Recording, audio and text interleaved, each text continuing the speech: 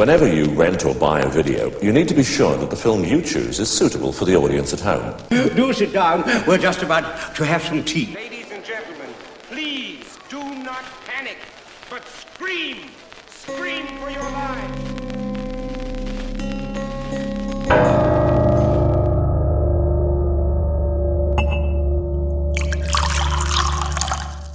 Hello weirdos, the kettle's boiled. Welcome to Tea for Terror, where we take a favourite horror film and dissect it over a nice cup of tea. I'm your host, Andrew Graves, and my guest today is here to tell us that the caller is in the house. The calls are coming from the house! Welcome back, James Whittington. You're my first return guest. How does it feel to have this title thrust upon you? It's the best Christmas present I could ever ask for, mate. Good to see you again. Yeah. We had a good chat last time. We looked at Halloween 3 last time, which, you know, I think we both agree is just a fantastic part of that franchise. Probably apart from the first one, it's probably my favourite part of that franchise. We're going to be discussing another film later on. So what have you been up to? So how's Nick's going? So tell us about Nick's, just to remind people about that and how it's going and what your role is within that. Nick's is now the only free-to-air horror channel in the UK. It recently moved on to Freeview 289, and it's doing incredibly well. I mean, really, really well. And I think it's mainly down to the different sort of content they show. They show everything from Euro horror to Hammer horror. You know, they've got Tales of the Unexpected during the day, animation like Ruby Gloom, you know, classic mystery shows like things that were rarely seen over here, Nancy Drew and the Hardy Boys, you know, stuff they don't really have to cut down for daytime programming. And on you know, we have Hammer Sundays, which are doing extremely well. We've recently had a Simon Rumley season. It's actually still running at the moment, and it's just a chance for people to see stuff they wouldn't normally see. You know, we've got these double bills coming up. It's the retro feel, I think, which we discussed last time, that people are really latching onto at the moment. Everyone loves the retro feel of the horror we show at the moment. Yeah, I was. I'm a bit of a hermit. I don't really go out much, but I you know, it's Christmas obviously, so it was my mate's birthday as well. So last night I went out, and I don't drink, so we're in a pub, but I was just on obviously non-alcoholic stuff. But obviously because they know I only kind of see a lot of people like once a year at Christmas, you know. So, and they know I kind of write about horror and stuff like that. So last night was just very much, I don't know, it just turned, I didn't start this, but it just turned into a bit of conversation about Tales of the Unexpected. And it was just like, these fucking 4 old cunts just sitting there going, do you remember this one? Do you remember this one? It's like, fucking hell, we're going to start talking about the fucking Spangles in a minute. Jesus. And Starburst. And it's like the worst. Yeah. But Tales of the Unexpected, I think, you know, to be honest, I think, you know, I've got the kind of network on air box sets and stuff, and I think there were, to be honest, if I'm being very honest, I think some of them are very much expected, and there's not, I think the twists aren't that brilliant, you know. Some of it's a bit rapey now, but the ones that do stand out are just amazing. I mean, Flypaper is the one that stands out for me. That's just creepy as hell. Just terrifying. And the ones that actually, because I don't think I ever saw Flypaper as a kid, I don't know, thankfully I bypassed that one, but the ones that terrified me as a kid, absolutely traumatized me, were Georgie Porgy, which is you know, the one with another, Joan Collins was in a few, but she was in this one where she plays a kind of horrible mother, and the ending of that is just insane. The other one that terrified me was with Elaine Stritch, where her husband dies and they bring him back as basically a brain and an eye in a box.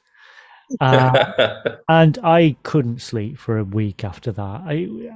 I because that's a terrifying thing in itself. But Yeah. there's also a scene before that where she's talking to the doctor who's done this procedure, and that he's showing her kind of a slideshow of things they've done in the past. And one of the things they show is this dog, just a dog's head that they brought back to life. And it's just like, oh, for fuck's sake, it's just horrible. Creepy as hell, you know. But I mean, so that some of those other episodes, even if they're not creepy, they're just very well done. I mean, you know, like a lot of things from that time, you know, they just had quality casting. You know, you Oh get yeah. Peter Cushing and Jacoby and people like that. These are just, you know, proper brilliant actors in these little half hour episodes. Obviously, you know, I suppose the modern equivalent would be something like Inside Number 9. You know, very much nods to that. I mean, they've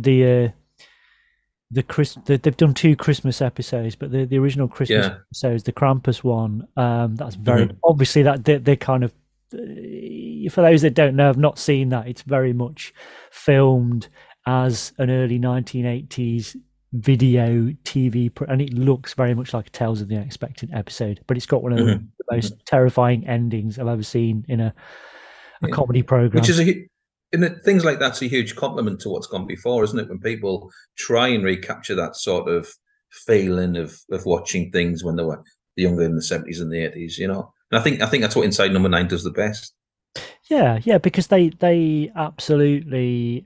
I mean, I went to see the live Q&A they did last Christmas, and I think that they are obviously they're really into that. They know their stuff, you know. And Mark Gatiss as well. You know, it's very much, you know, if I mean, League of Gentlemen is littered with those references, and Inside Number 9 and Psychomania as well.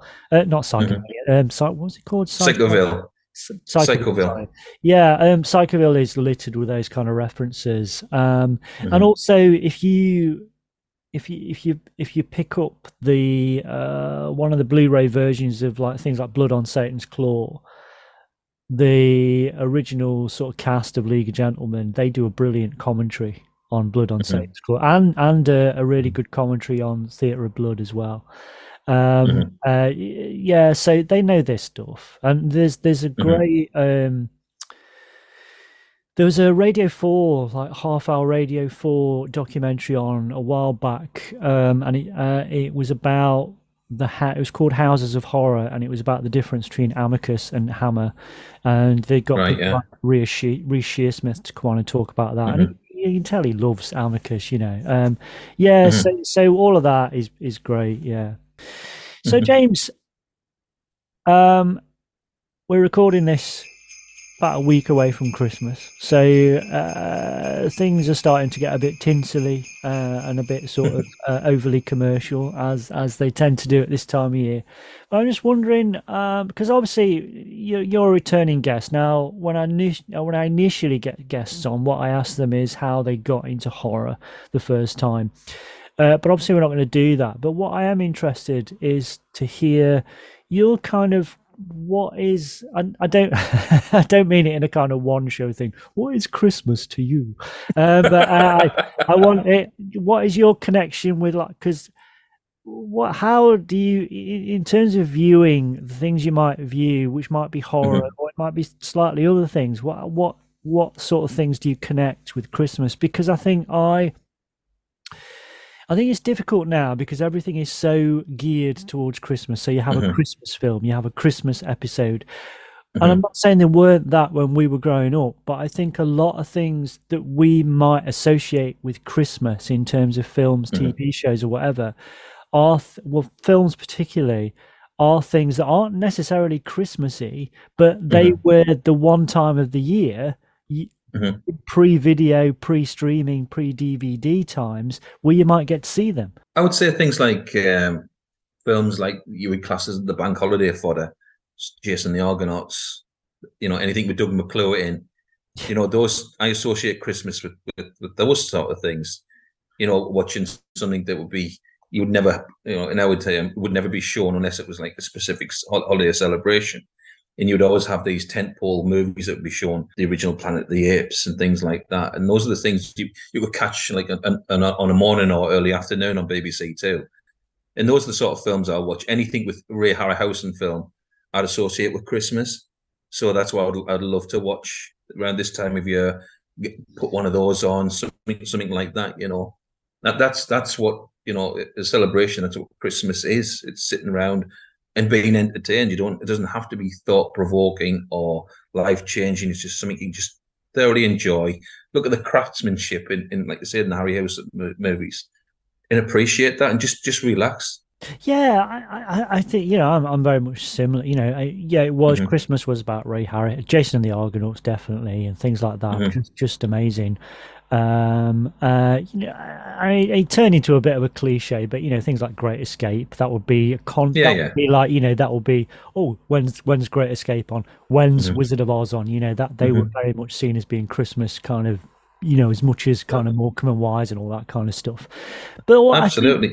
But I think also for me, it was kind of like it was a lot of the times, yeah, we talked before about the sort of horror double bills, but I think a Mhm. lot of those horror films would pop up at Christmas as well. You know, Mhm. certainly Frankenstein. I don't know why, but Frankenstein seemed to be on the original 31 version of Frankenstein seemed to be Mhm. on quite a lot over Christmas Mhm. when I was growing up. Or maybe I've just distorted, but I know it's definitely within living memory. I can remember Mhm. that being on at Christmas. But also Curse of Frankenstein. I remember Curse of Frankenstein being on Christmas Eve as well. So they were things that always kind of I associate with Christmas as well, even though they have technically nothing to do with Christmas. Mhm. But also it's things like film noir.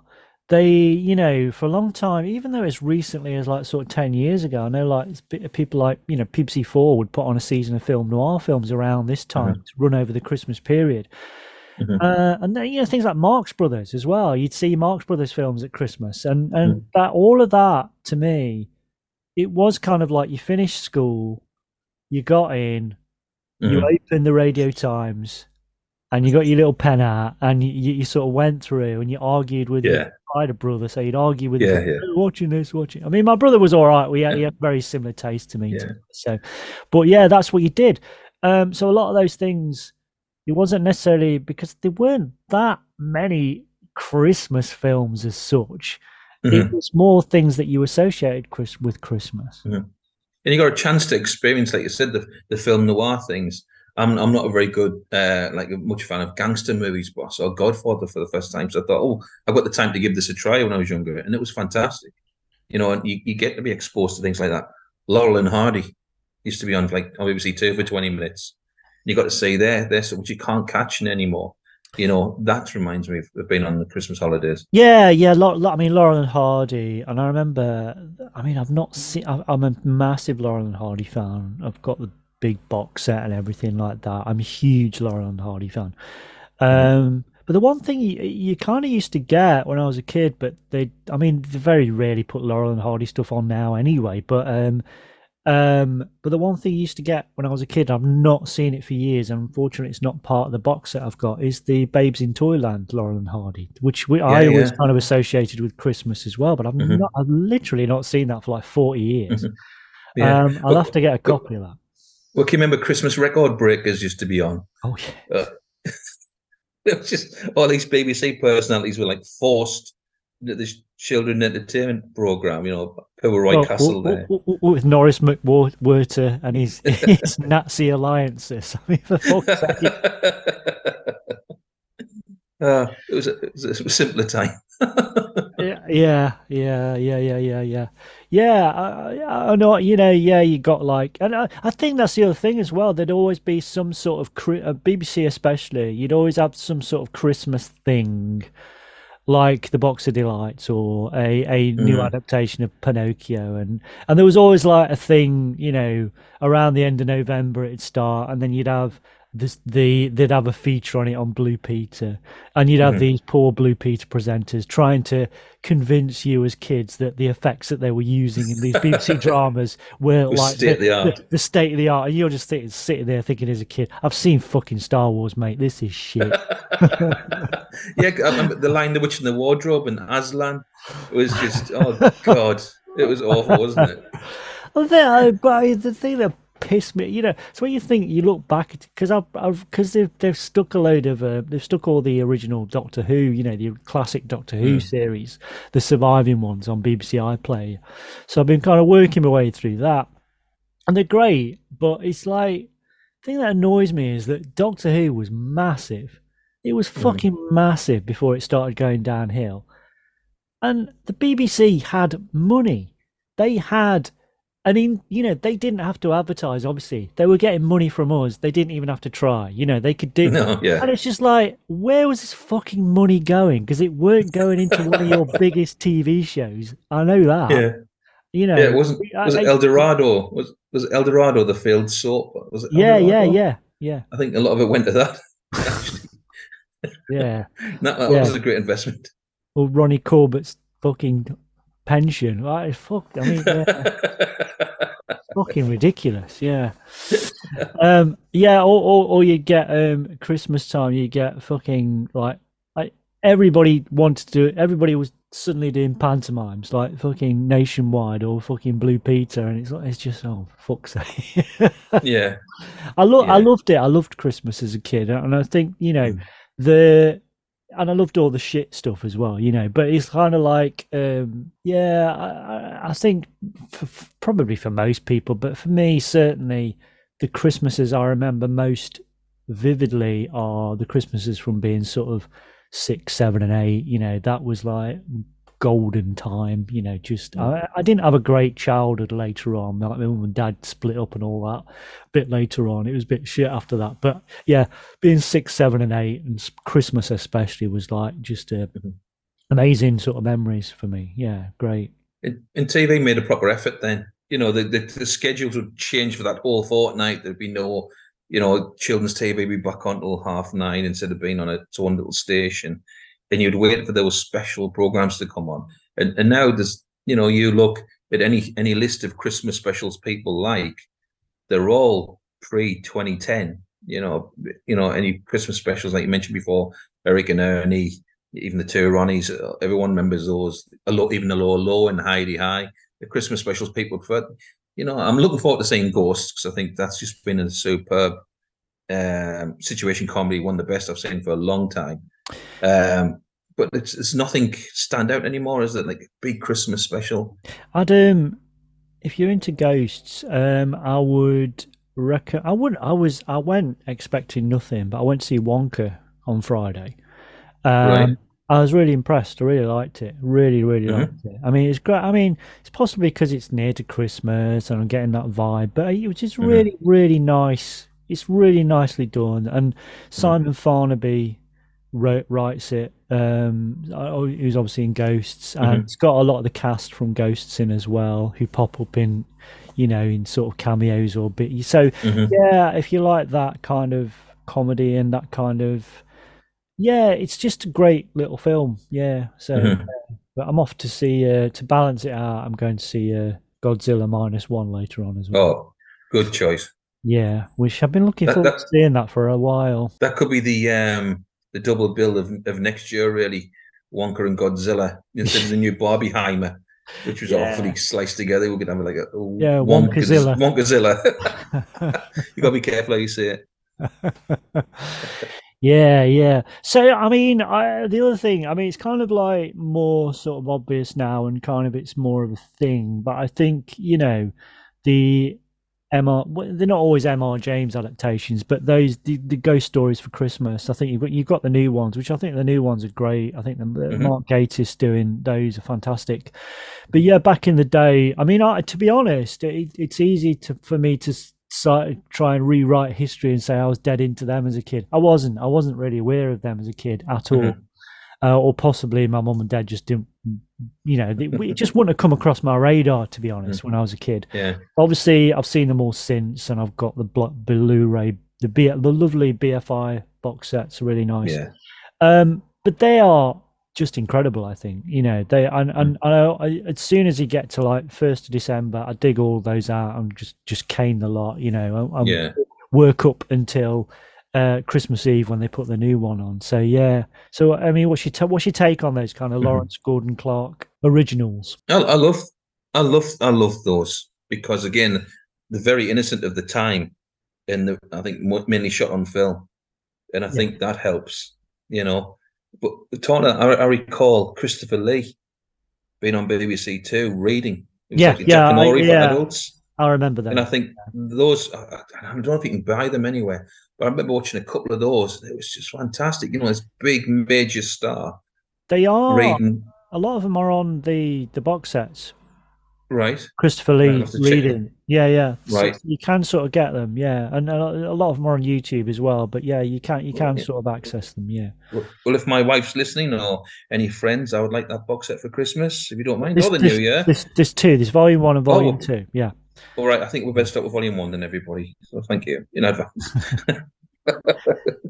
Yeah. I mean, the Lawrence Gordon Clark, and also, you know, the Jonathan Miller 68 version of Whistle and I'll Come. It's just, that's one of the creepiest, best adaptations of anything I've ever seen, you know. And it's just, I've said this before, but it's, you know, you can throw as much money as you like at CG, but nothing is going to terrify me more than just seeing a sheet come to life in that. It's just fucking brilliant. It's the atmosphere, isn't it? Yeah, it's creepy. It's kind of the minimal dialogue. You've got, you know, the main character, the doctor, the professor is just talking nonsense most of the time. He's chuntering away to himself. You got these scenes where he's waiting to have a bath, run for it. He's just such an eccentric academic. I've got a mate who completely reminds me, just lost in academia. And I mean, this is just a massive theme for M.R. James. It was this idea of taking the academic, the fact-obsessed academic, and blowing their world apart by introducing them to the supernatural. And that's something that occurs again and again and again in M.R. James, you know. I love that idea. But those Lawrence Gordon Clark, whether they were M.R. James adaptations or whether it was something like The Signalman by Charles Dickens, just incredible, brilliant stuff. Like I said, because of the shot on film, it gives an extra depth. You know, it's slightly more cinematic, even though they're still 1:1 framed, and you can't beat that. You know, and I think that's where films or a series at the moment, like The Fall of the House of Usher, look gorgeous because the way the care's there and the atmosphere they build up. You know what I mean? That's what I really, really like. But yes, I'm going to have to revisit all those. Okay, I think it's about time to introduce the film we're going to be looking at today. So we are going to be looking at Bob Clark's 1974 Black Christmas.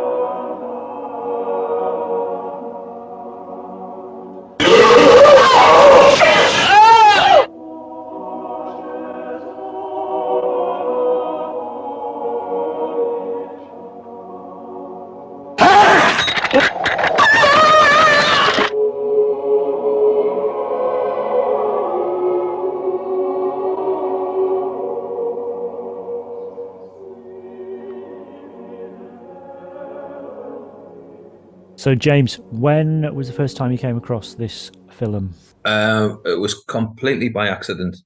I think it was a time of rental, and it was like the last thing in the shop sort of thing. And I thought, oh, well, it's a horror set at Christmas. I'll give that a try. And it was just like, so I was expecting something like Halloween, and it was just like, wow, this is raw. Like in the first 10 minutes, it was just like all this swearing and atmosphere, you know, Christmas, you know, juxtaposition between a happy season and this deranged killer on the phone, and he's, you know, effing and jeffing away hate at these women. I thought, oh, this is different. I can't watch this with mum and dad, you know. So it was like, that was my introduction. It was like, I can't watch this with parents because of the language. It wasn't the violence, at the beginning, because there's not much there. It was the tone. I was just like, oh, this is something different. This is a bit raw. It was like my first introduction to mid-70s cinema, which I think American mid-70s, I know it's Canadian, but I think it filtered over. That mid-70s cinema was very raw. It was very grainy. It was very much a hangover from the 60s still. And, the people, and we'll go into characters later on, but they're all they want to be progressive, but they're still very angry at the world. It's a very forward-looking film, but, it really has something to say. Yeah, it has for me. I mean, there were film. I mean, you got films a little bit like this at the beginning of the 80s as well. Very dark and gritty and grainy and raw, like Maniac. I think that's one of them. There are certain films, I think, but I think that they did come later on. But I think that the sort of the key moment for those kind of films, it was, like you say, it was the early 70s. There was something that we reached kind of peak creep factor with those films. I think they were there was a rawness. There was they were kind of films that are brilliant, but also you kind of want to have a shower after you've seen it. And I think that the difference between this and something like Halloween is great. I'm not knocking Halloween, but there is something very clean about Halloween. There is something, it's very artful, but there's something, there's not, I don't get that sense of the grittiness or graininess to Halloween. It's very clean.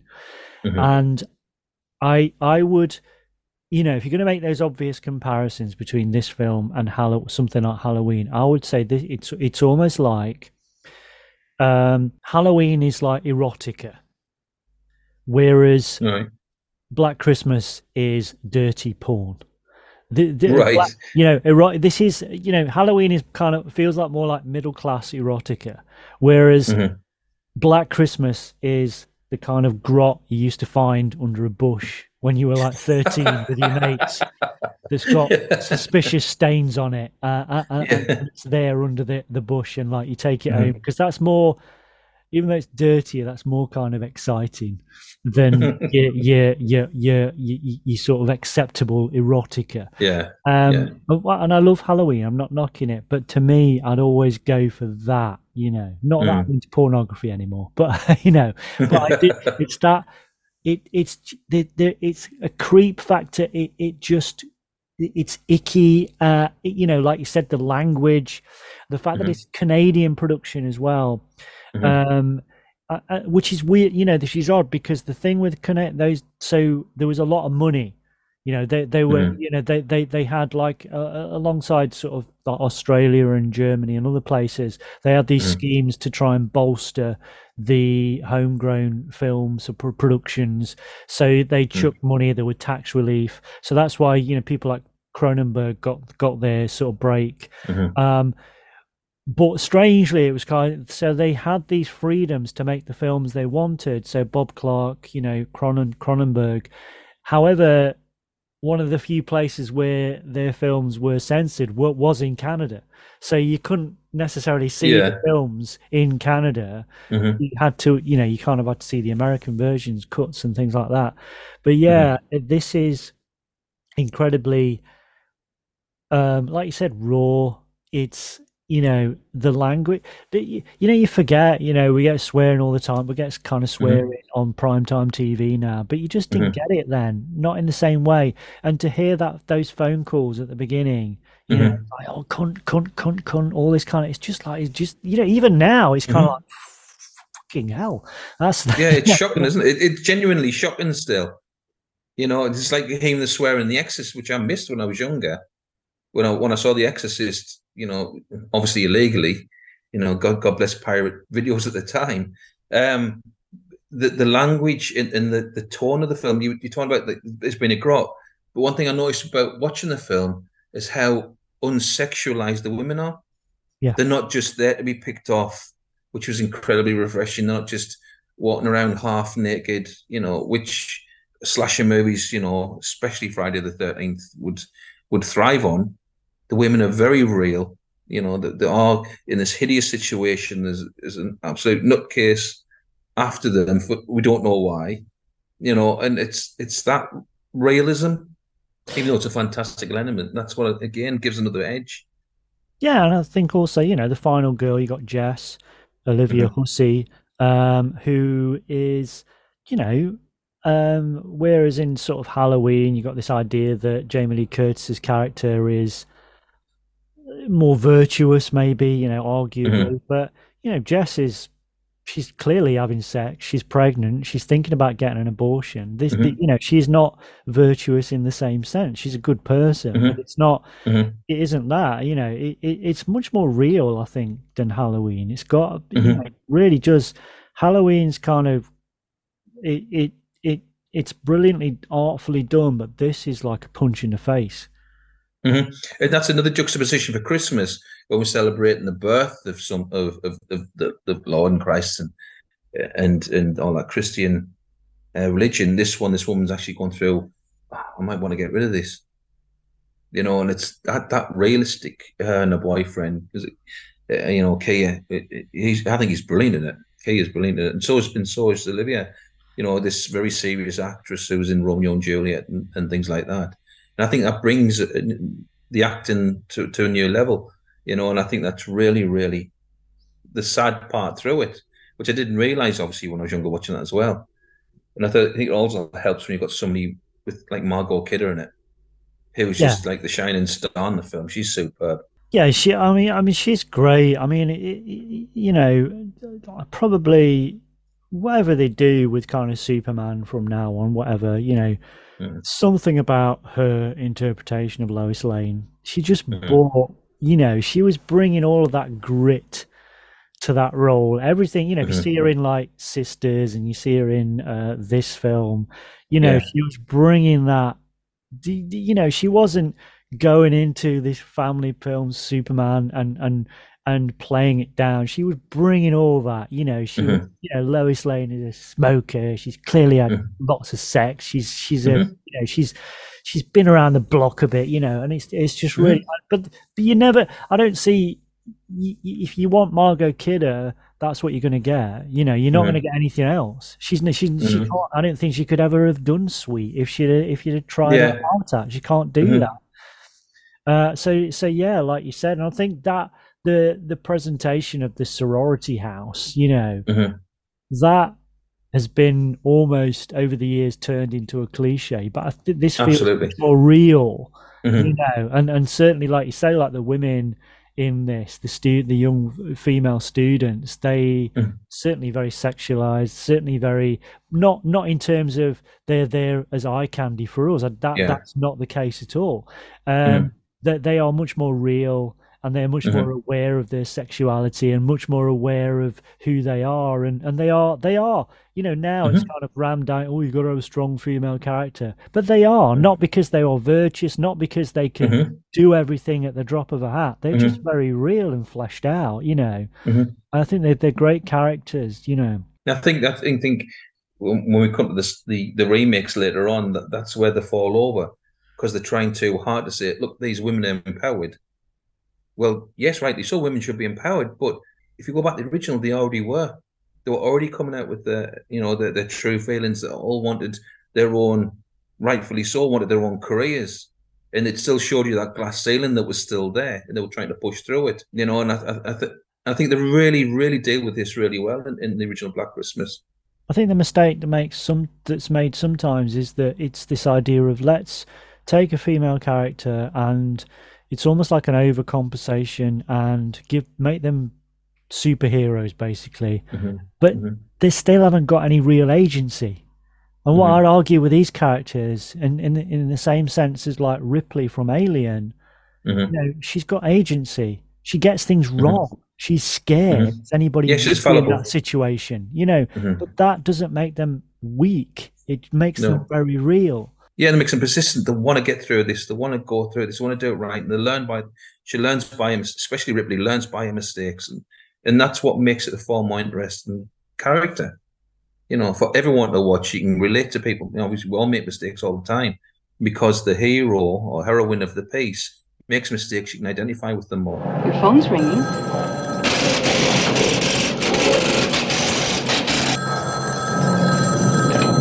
Hello? Hey, Mommy. There's the baby. Baby, all right, Mom. Hello? Who's there? So, yeah, I mean, as we said, it's very raw, it's very gritty, it's very grainy, it's very much. I mean, the other thing about it, I think, the difference between this and Halloween. Halloween, yeah, there are shots. A lot of the shots at Halloween are at night, but there is a lot of shots that tend to be inside and in interiors, which are pretty well lit, which is kind of a different take on horror in itself. It's not, but this is a very dark film. This is, not only because obviously it would have been a cheap production, but not that it looks cheap, but just in terms of the way it's lit. I mean, it makes kind of perfect sense to have these kind of more.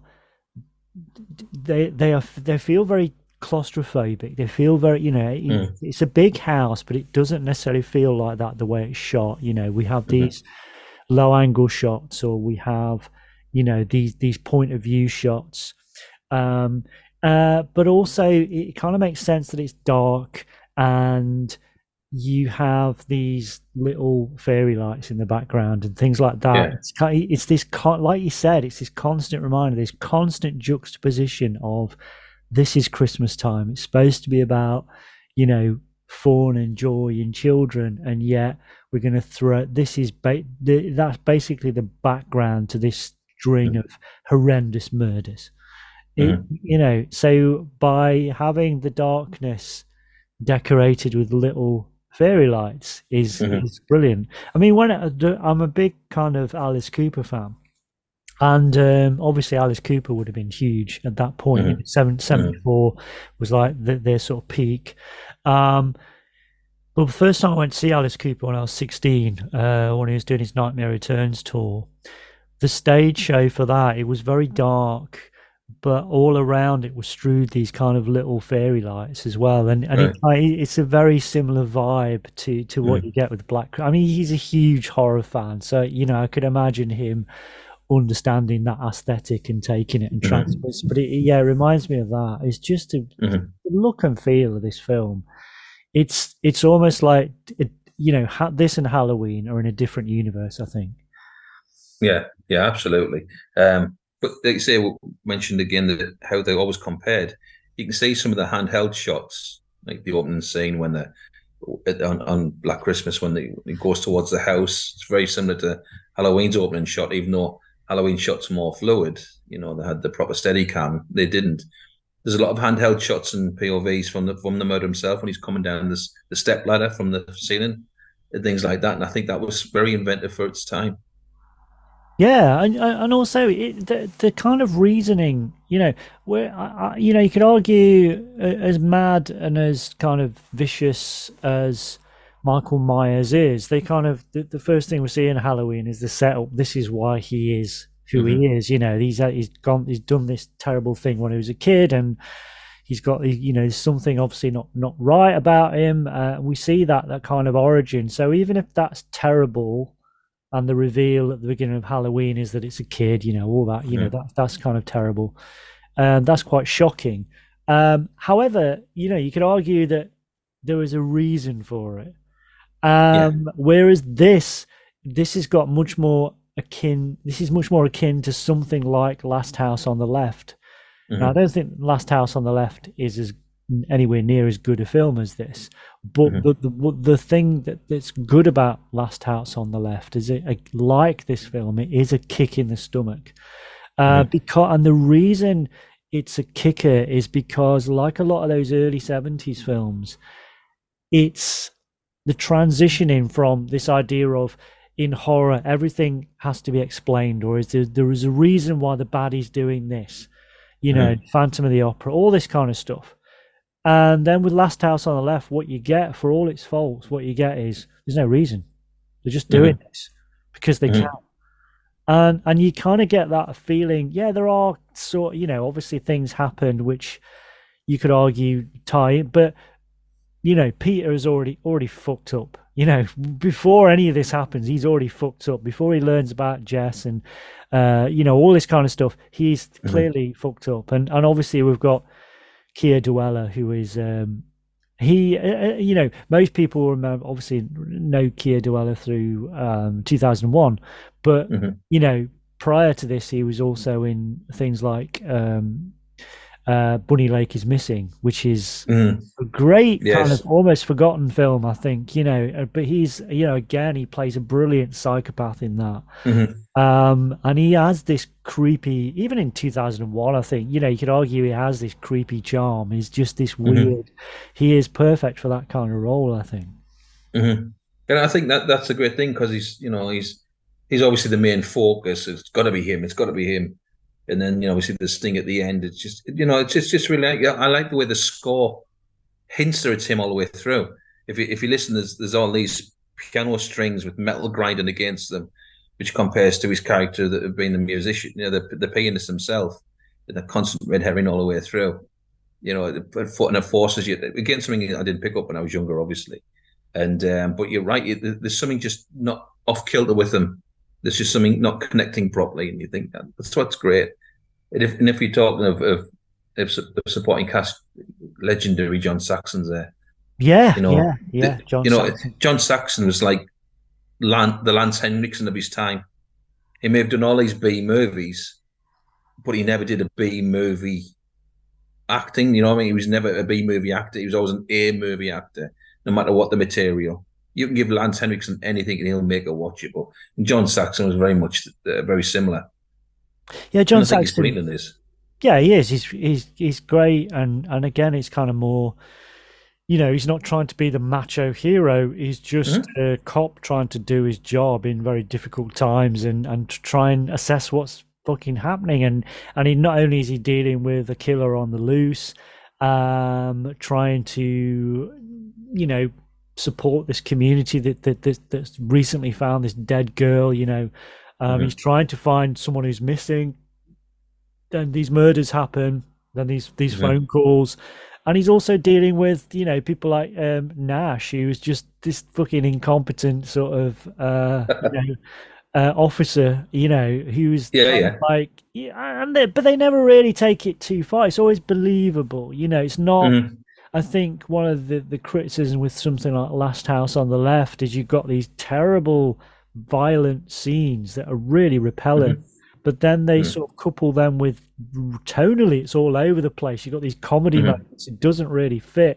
Whereas I think the comedy in this, it kind of does fit. You've got Margot Kidder as this, this obviously, 40 a day drunk teenager sort of young woman who is very feisty. That really works, and the kind of stuff she's took. Then you got the whole situation with Nash. He's getting everything wrong, and he's clearly some sort of hick who's in the wrong job. But I think the best, one of my favorite characters is Mrs. Mack, who is played by Marion Waldman. Who is? I know I was doing a little bit of a dig about her. She wasn't in. She only did a handful of films, but she was a writer as well. So she wrote a lot of scripts for TV and films as well. But I think in this, it's such a great character. I love it's such a kind of shame that she gets offed, but I think that she's great, and because she she's kind of like. You can kind of see, well, if you give Margot Kidder's character in this another 20 years, she's going to turn into Mrs. Mack. Mrs. Mack is someone who's clearly been around the block. She's a broad, to put it in kind of film noir parlance, she's a dame with a past, or several pasts, I would imagine. She's that kind of character, and the idea that she's going around the house and she's got a bottle of brandy or whatever it is, or whiskey, in every single room. It's just books, toilet cisterns. She's got the proper stash everywhere. But it's also that she's kind of hiding this, but you know that the students all know that she's getting pissed all the time. I don't know why she's bothering hiding it. But yeah, I mean that the scene as well when she gets killed, I mean that's a really nasty scene as well. You just got the guy in the corner and the hook, and it's just, yeah, it's great. Really, really brilliant. I mean, the more I watch this, the more I appreciate the cast. It really gels, all of the sort of main women in the house, including Mrs. Mack. But they are, like we were saying before, they are very believable. They're not throwaway at all. And this is somehow even though this is arguably very influential, before this is 4 years before Halloween. It's very influential, but I think a lot of the stuff that's taken from it, they kind of leave some of the good stuff behind. They take maybe the structure of it and the idea of a sorority house, and there is a murders happening in this sorority. But what they don't take is that really good characterization, these fleshed out characters, and this sense of reality. That's what makes it again. It's what producers tend to do. Money people tend to misinterpret what makes something popular in the first place. You're talking about the realism there, that how fully formed these are, and I think one of the scenes that got me when I watched it again recently was the sequence where the father who's looking for his daughter Claire, and the young 13-year-old had gone missing to find her body. But he thinks it's his daughter, so he runs to the scene. And they say, "Oh yeah, it's such and such's daughter," and in the relief on his face, so it's not his daughter. And then the mother of the child that's being murdered comes up and starts crying. So you see the two different ones, relief, ones, "Oh my God, my daughter's being killed," and like if you're in that situation, how would you react? "Oh, thank God, it's not my daughter," but "Oh my God, it's this poor woman's daughter," or son. And that realism is really, really striking, and it's really well done because it's so honest. Because it would be relief it's not yours, but sadness for the person whose it is. Yeah, I think you're right, and that poor guy. I mean, this is the thing that even though films like this, like I said, were influential in many respects, what a lot of films didn't take from this, like I said, was that level of realism in terms of like you said, that character is looking for his daughter, and that's very unusual. Parents in a lot of slasher films, either parents are not there, we don't see them. So something like Friday the 13th is just a bunch of kids on holiday, or they're doing this, or there is some sort of, so when there's no connection with any sort of family. But here we've got a direct link actually there. This we know as the audience. So that's kind of almost like a Hitchcockian thing where you give the audience certain information that all the characters in the film haven't got. So we know this poor guy's on this fruitless mission to find his daughter who's already dead. And that's and he's quite a cool customer. He's obviously very upset, but it's not like an over the top performance, or he's out there like a he's kind of there, to try and get vengeance or whatever. He's just simply trying to find out what's happened to his daughter, and he's hoping for the best but fearing the worst. And that, and right towards the end of the film, when he finally understands what's happening, and he just collapses because he's been maintaining this stress all the way through the film, and then it's just over. That, and obviously the very ending of the film. In a lot of slasher films that came later on, what we have is the villain is vanquished, but there is a feeling of this ambiguity at the end, this idea that this poor girl who's been murdered, she's still there, and people are kind of walking by and missing it. It's a really shocking ending. There isn't the way that the phone rings at the end and the cop goes back in. You think, "Oh, here we go, this is it." Yep, there's still somebody in the house. There's still something going on there. There's the eeriness of, and that's why I'm pleased I didn't do any sequels. So it would have really watered it down. Yeah, I would have absolutely watered that down, you know.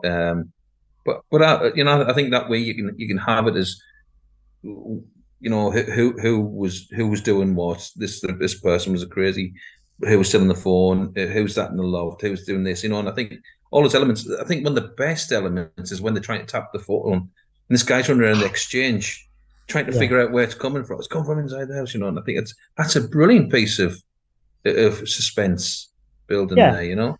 And it's something, like I said, saying before, that's what makes it a very early 70s film, because that technology, and I don't want it to be any different, technology in terms of reality, if you were trying to find a murder suspect or whatever, we have got better technology. We can track people much quicker, thankfully. But for this, that the level of technology he had then makes it work really well, and it really creates this suspense, that, like you said, the physical movement of a guy running through this kind of thing trying to find out, and then we eventually, after 2 or 3 times, we find out he's in the house, he's still in the house.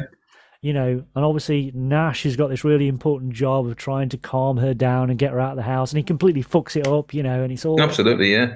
But that's when that's like keeping on the seasonal thing. That's if you remade Home Alone, which, oh my God, they did a couple of years ago anyway. But it's mobile phones, isn't it? So, the kid would just ring his mum on the mobile saying, I'm still in the house. And that would destroy it. And same where Black Christmas would be destroyed, it didn't have that tension there trying to trace the call. That's just, that's... The ending of Casablanca would be shit now, wouldn't it? Hello again. But it is, and it's solid all the way through. There's little padding in it. And I read somewhere before that apparently Margot Kidder was drinking proper alcohol during the scenes when she's drinking. That surprises me not at all. It's brilliant. I love that. Another thing I read before as well was it connects it with Halloween. Is that Malcolm McDowell was down for the Saxon role and turned it down. Very similar to Christopher Lee turned down Loomis and regretted it. Malcolm McDowell regretted it. I could see McDowell as in the Keir Dullea role. He turned down the Saxon role. So as I remember, it would have been really good as that. Yeah, I don't know. I don't know if it worked as well as. I mean, obviously there's a Kubrick connection, but I don't know if I think there's something about, I don't know. I'm not entirely sure it would work with Keir Dullea and Malcolm McDowell. I don't know. I think that's why John Saxon is a really good. He really is a different kind of character, and I think there's a strong contrast there. I think it works a lot better. Being fallible. Yeah. That's a good thing. Yeah, it's. I mean, going back, you touched upon it there, but the music. I mean, that's the thing. Obviously, with something like Halloween, the music is incredibly iconic. It's brilliant. John Carpenter's music is fantastic. It's just really simple but really chilling. That is absolutely, one of the best pieces of music for a horror film ever made. However, what I do love the music for this, because it's just not. It's almost not music. It's almost not a soundtrack. It's discordant. It's ambient. It's, it's the like you said, the keys being stretched over the piano key. It's just all this weird stuff. If you'd had a more solidly constructed soundtrack, as in more music, it wouldn't have worked for this at all. This has got to be the what it is. It's almost like, what you're hearing is a cat being thrown inside a piano and running around. That's what kind of what it feels like, and I wouldn't have any other soundtrack for it. Absolutely, and I think again, it's unpredictability of that, isn't it? If we don't know where the score's going to be, they rely on Christmas carols through, which always, to me, is always effective in a horror film, because like Carol of the Bells is used in great films such as Christmas Horror Story, the other one version of that. And I think it's a great piece of music. It's haunting enough as it is, and I love that sort of stuff. It kind of, I mean, obviously this is a year before Jaws, but in some ways it reminds me of Jaws because there's kind of things that sort of resonate with Jaws. Like you've got some of those more common comedic elements I think that you get in Jaws.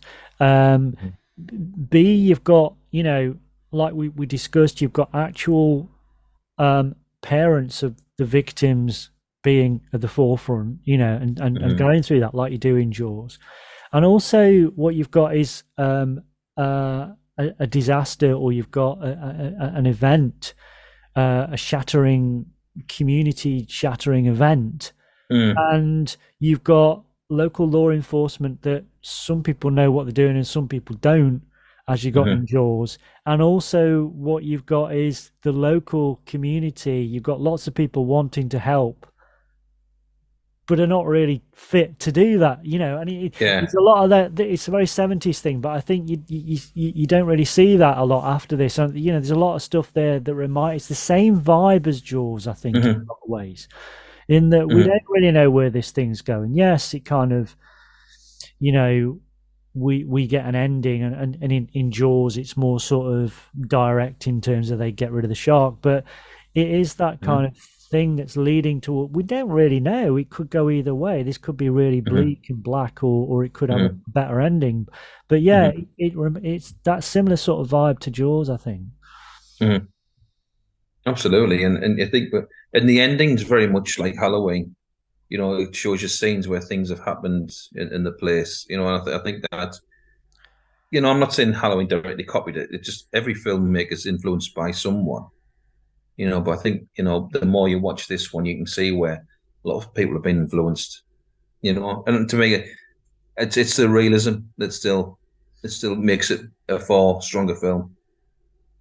I would take this over Halloween every time. I watch this every year without fail, but I probably not seen Halloween for a few years.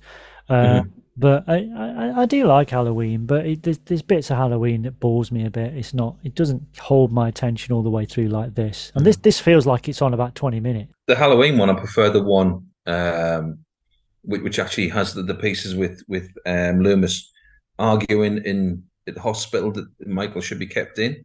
The extended American TV cut. Yeah. I prefer that version. That one feels better, because it adds more story to it. But Bob Clark, I think he directs this perfectly. I don't think he gets too much credit for it. No, and I think he's a really interesting director, and again, talked about this before, but this idea of the auteur is kind of like, it's overplayed, I think, and people are too willing to sort of take up that mantle. And I don't think it really applies to anybody. It's a handful of people, perhaps. But I think Bob Clark's one of those people that kind of is similar to Mike Hodges. He kind of runs against the grain because he's not trying to be an auteur. He's just a jobbing director who's just very, very good.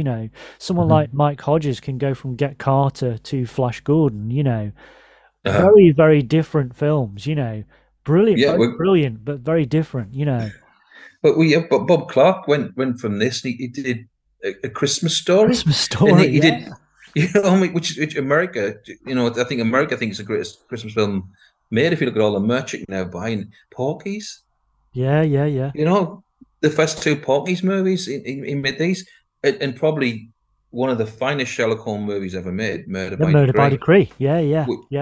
Which is just outstanding. I still love that. That's one of those films I will watch between Christmas and New Year. It's just one of those films I love because of the atmosphere. They don't make films like that anymore. Christopher Plummer's outstanding there. The Jack the Ripper thing. I know it's been done loads of times with Sherlock Holmes, but it feels nice and original in this. Yeah, and it is, and it's kind of like it's taking very different films. It's taking those theories, the Jack the Ripper theories that have been explored by other people, but like you say, Christopher Plummer is just great, and the outrage at the end, and the him fighting, with all his detective powers, he can't actually fight the system, which is completely corrupt. It's brilliant, really good. Great. No, I was saying it reminded me. Bob Clark's career reminded me very much of Peter Jackson's early career. Yeah. because he made these films like Children Shouldn't Play with Dead Things, and he made this. Well, you know, Peter Jackson made Bad Taste and what was it, Brain can't Dead. remember this. Brain Dead. He made those, and then he made Make the Fables. You know, so it's like very similar to him. He made this and that. He made Children Shouldn't Play with Dead Things. He made Black Christmas, but he made Porky's. So it's a very, very similar horror, then like an adulty film. And then he made this like family film. Like he went and did Lord of the Rings, you know, everybody loved that. And he made A Christmas Story, which is amazing. The Murder by Decree is just a brilliant film. But I think, but I would say, but a Christmas Story, which I love, and I think it's not really been a big thing over here in only in the last sort of 10, 15 years, I think. You know, I remember seeing it probably about 10 years ago for the first time. And it just came up on Channel 5 or something like that. I was like, what's this? But I would argue Christmas Story, yeah, it is a family film. Well, it's I don't know if it is a family film. It is, but there's stuff in there. It's very adult in places, I think. Not to the point of Black Christmas. Yeah. But it feels like it's a grim telling of Christmas in some ways. It's heartwarming in some ways, but it's not. You know what I mean? It's kind of like it's got that darkness, and it's almost like it feels like it could be filmed in this. It's from the same universe as Black Christmas. You know, you can imagine this happening. You know, a few streets down the block, a few blocks down or whatever. It's it's got that graininess and grittiness. Now it's a few years later, but it does have that. I think it's. I'm not at all saying it's Black Christmas at all. It's not that grim, but it is kind of like it's a more cynical telling of Christmas. It's a more absolutely, you know, the whole going to the mall, and it's just a load of bollocks, you know, and it's and you know, the main little kids, you know, Ralphie's just, he's understanding. It's not about Christmas, it's him understanding the world is a bit shit, really, and you've got to just make the most of it and appreciate your family, because you're just going to get screwed. You know, the classic thing is you know, with the ring, the Ovaltine ring, and it's just it's working out the code, and he finally gets all the code, and it's just like it just turns into another advert. That's kind of like a metaphor for life, isn't it? You know, you put all this effort in, and you're gonna get screwed. That's why, you know, it is. It's a lovely film, but it's very, very cynical. It's very, you know, it's not a fucking American Hollywood Christmas film. It isn't that. It's really, it's much better. It's done much better than that, I think. A crummy commercial? Son of a bitch. I went out to face the world again. Wiser. That's very true. But one thing I've just thought of there about Black Christmas again is the lack of real blood and gore in it, very much like Halloween. Yeah, you see like more of an aftermath. I think only the real gory scenes is Margot Kidder's stabbed by, is it the unicorn horn? I think they use in a unicorn statue. Yeah. I think, and that's when you really see any real bloodletting really in that film. Yeah, it's any kind of penetration, really, but you know, penetrative, you know, device going. Oh, it's very phallic, obviously, you know. And I think that's interesting as well. You know, Margot Kidder, you know, it almost ties into that more cliched version of the slasher, sorry, where she is kind of, you know, she's talking about. She's much more sexualized, or she vocalizes how much more sexualized she is, and she's much more willing to talk about it, and she's embarrassing people, and she's getting pissed, and she's and you know, she's very offhand. She comes from the city, you know, they come from more sort of rural places, and she's saying, you know, I mean, you get the sense that she's probably, it's all, you know, bark is worse than a bite, and she's just saying this stuff, but you know, she's very, with the girl that gets killed first, you know, she's saying that, you know, she's been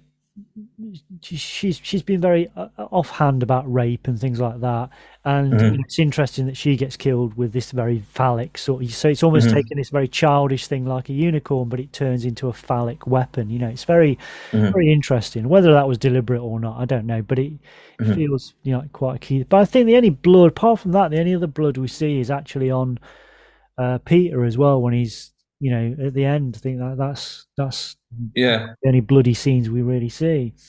yeah. I think the way he is deranged all the way through. I always think, oh God, he's just a red-headed heron all the way through it. I mean, when I originally saw it, I thought, this is too obvious. And then it's, I shouldn't know when you see him smashing the piano up. I think it's a great scene. Which I think that's brilliant. But I don't know. It's as a whole, it's great, and you can't recapture that sort of cinema anymore. I think that the way it is, that's of its time, isn't it? Yeah, 21st century cinema should do what 21st century cinema does, and I think at its best, it's brilliant.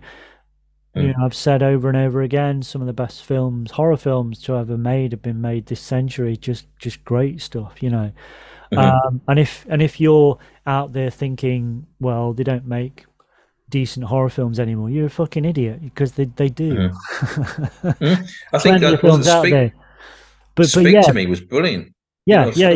Talk to me. Yeah, talk to me is fantastic. Talk to me. Sorry, brilliant. Yeah. That is really good. Australian. It's very much got the veneer of kind of an 80s kind of slasher, but with a very modern feel to it, and it's a brilliant example of, like we talked about mobile phones, they kind of ruin things in a way, but actually it's a great example of using something like new digital technology and combining it with those kind of more old school horror tropes. It's brilliantly done. It's really well done. It's great. I think that's because the first remake of Black Christmas as the mid-90s is very Scream influenced.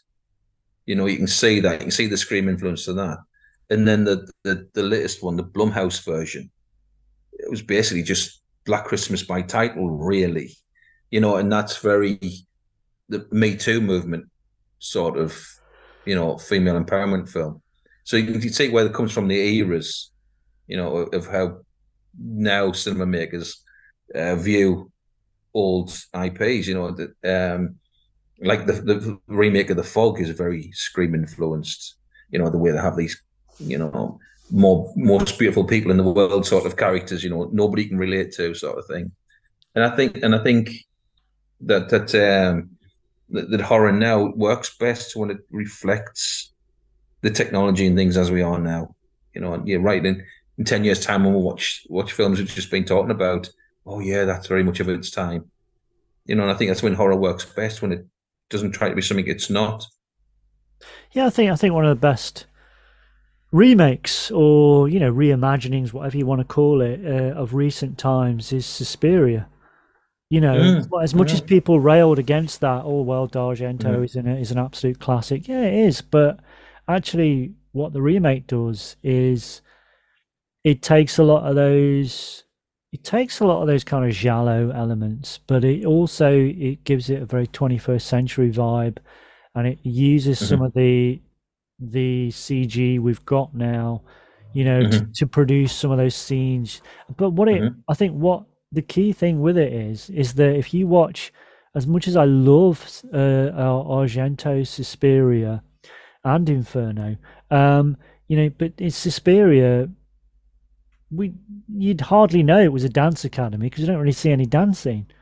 And I think that's what the new version does. It takes the idea of dance and makes that absolutely essential to the horror. And it's brilliant. It's really good. Yeah, I really liked it. I wasn't sure at first, but yeah, I've been seeing it a couple of times now. I really rate it. I think it's a really great 21st century horror film, taking an old IP but doing something completely different with it, and some of the best films ever made have been remakes, or retakes on original sorts. Obviously The Thing, Invasion of the Body Snatchers. These are things that, because they are so universal and they've got these elements that you can just revisit and do them in different ways. I think they are worth revisiting. Yeah. So, any other last thoughts on Black Christmas? Apart from it being on Christmas night at 9 o'clock on Nick's, got to get the plug in. I think just the film, and I know we've put so many spoilers in this anyway, but I think you can go to this film, and if you've never seen it before, still get a lot from it. Yeah. Because of the way it was made technically, the era in which it was made, the way the world was at the time, the way people were viewed at the time. I think, it really sums up the era better than documentaries would of the era. I think it's a very more honest reflection of the time. And apart from that, it's a damn good horror film with an atmosphere that is dirty, that is creepy, and that is a natural fear. And I think because it plays on those things, as a parent, missing child, it must be horrific. You kind of comprehend what that would be like, and I think even though it's a fantastical situation, it's very kept much in a reality that's that haunts it all the way through. Yeah, it's absolutely brilliant. And if you've only seen this kind of with one eye on it, and half cut on sherry or your mince pies or whatever, I would really recommend going back and really watching it, because it's just it's a masterclass in kind of low budget but brilliant filmmaking. This is Bob Clark. This is a very, very skillful filmmaker and a great cast. Absolutely, the cast bring a lot to it. If we've got to think about the script itself, it seems fully formed. It's there, and the way the script. I don't know, to make something, going back to Margot Kidder, some of it looks improvised from her, and I love her reactions when she's being really filthy with the police, when she repeat the thing, and I just love her face, and I think that's a genuine reaction from her. She knows it's funny, she knows it's wrong, and it looks so natural. She was a huge loss when she died. It really is, to me, it's her film. For me to look back on it. Yeah, it's weird. I don't. As good as Olivia Hussey is, she's not the first person I think of when I think of this film. I think of Margot Kidder. Yeah. Well, it just remains for me to say, well, everybody out there, have a lovely Christmas and all that. Write us a review if you get time over Christmas. Chuck us a review on Apple Podcasts or whatever. So it just remains for me to say thanks to James for coming back on again. Cheers, buddy. No problem. He's next time. And so remember to call round next time. Make yourself at home. You look like you're dying for a nice cup of tea for terror. And remember, my friend, future events such as these will affect you in the future.